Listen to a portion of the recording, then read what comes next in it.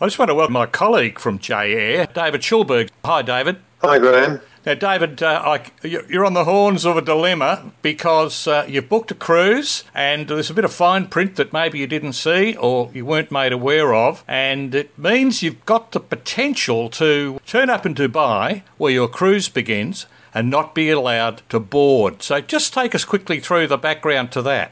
Well, we've been required to do a PCR test by the cruise company, MSC Cruises, and the consequence only unearthed after sending more emails to them is that if we end up with a positive result in this supervised test that had to be arranged through an appointment at the Marriott Hotel in Dubai at a cost of $60 at least per head, if we end up with a positive test result, we won't be allowed to get on board the boat and we'll be left to our own devices as to what was going to happen next. Generally, in that situation, they give you a few days to recover and they keep asking for tests, and perhaps you can join the cruise at some later point, which depends upon you organising by yourself a flight to another destination. The cruise that we're on ends up at one point being at sea for a long period of time, and I don't think flights would be landing on the boat in mid-ocean.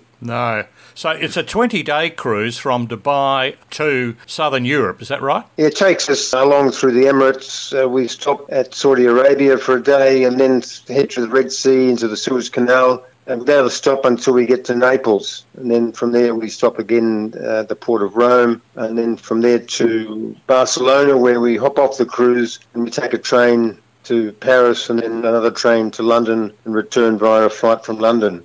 Is the flight part of the cruise deal? Yeah, the whole deal is wrapped up from the time we depart from Melbourne till the time we return to Melbourne a month later. Right. So if you can't get on the cruise, does that affect your flight home from London? Well, it affects the whole business. I don't know what happens next. The thing we would try and do is get some extended accommodation in Dubai, hopefully recover from getting COVID. But who knows what can be the result. We've got a small group of us who are going together. One party's in a real dilemma because they got COVID over a week ago and they're still testing positive for COVID. Right. What are they thinking about? Of course, if they go to the flight on the day and they're still testing positive, I think they'll decide that they're going to wrap this trip up. It's just not going to happen. They are fortunate that they're fairly conservative people and take care in these situations, and they have invested in some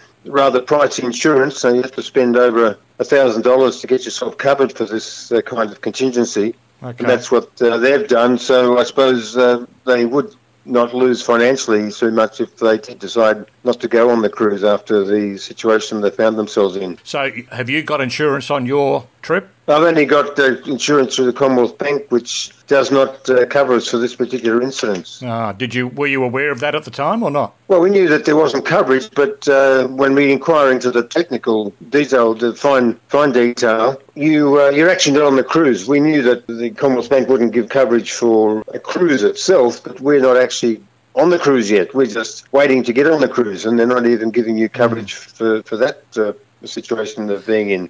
Yeah, I guess it's a cautionary tale. We had Carolyne Jasinski, who was on the Cunard trip from Sydney to Perth. I think she's probably in Perth now. And she just had to provide a photograph of her with the RATS test that she'd taken at home, and it needed to have a time and a date on it. And then she had to actually bring the physical RATS test with her, which I thought was a sensible way to go and certainly wouldn't slow procedure when you were trying to board.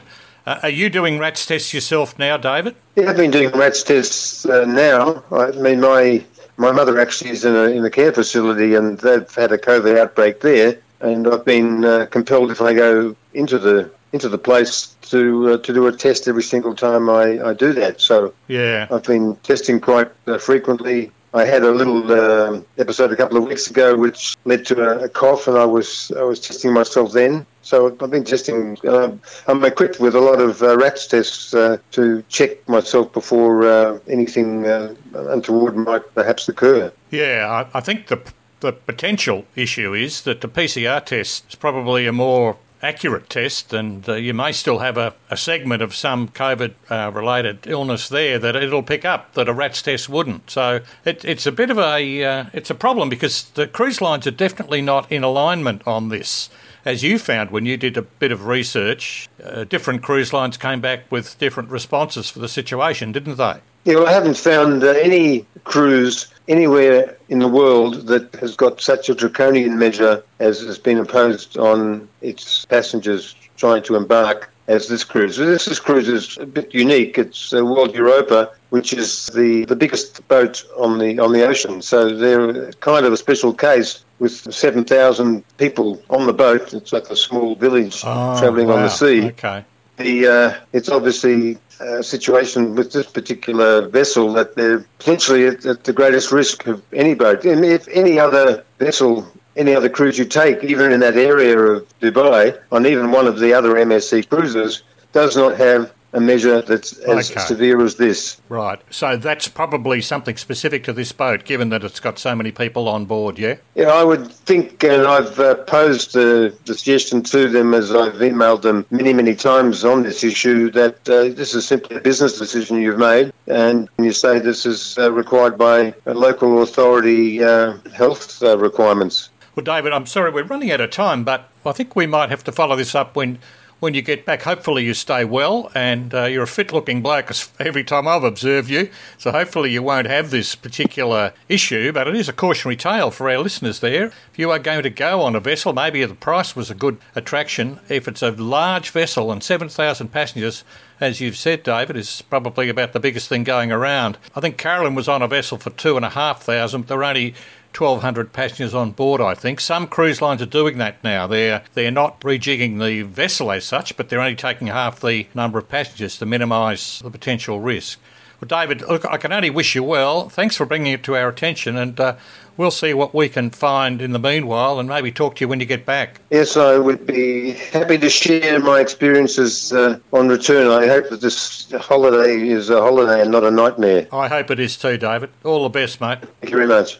Graeme Kemlo was speaking there with David Schulberg.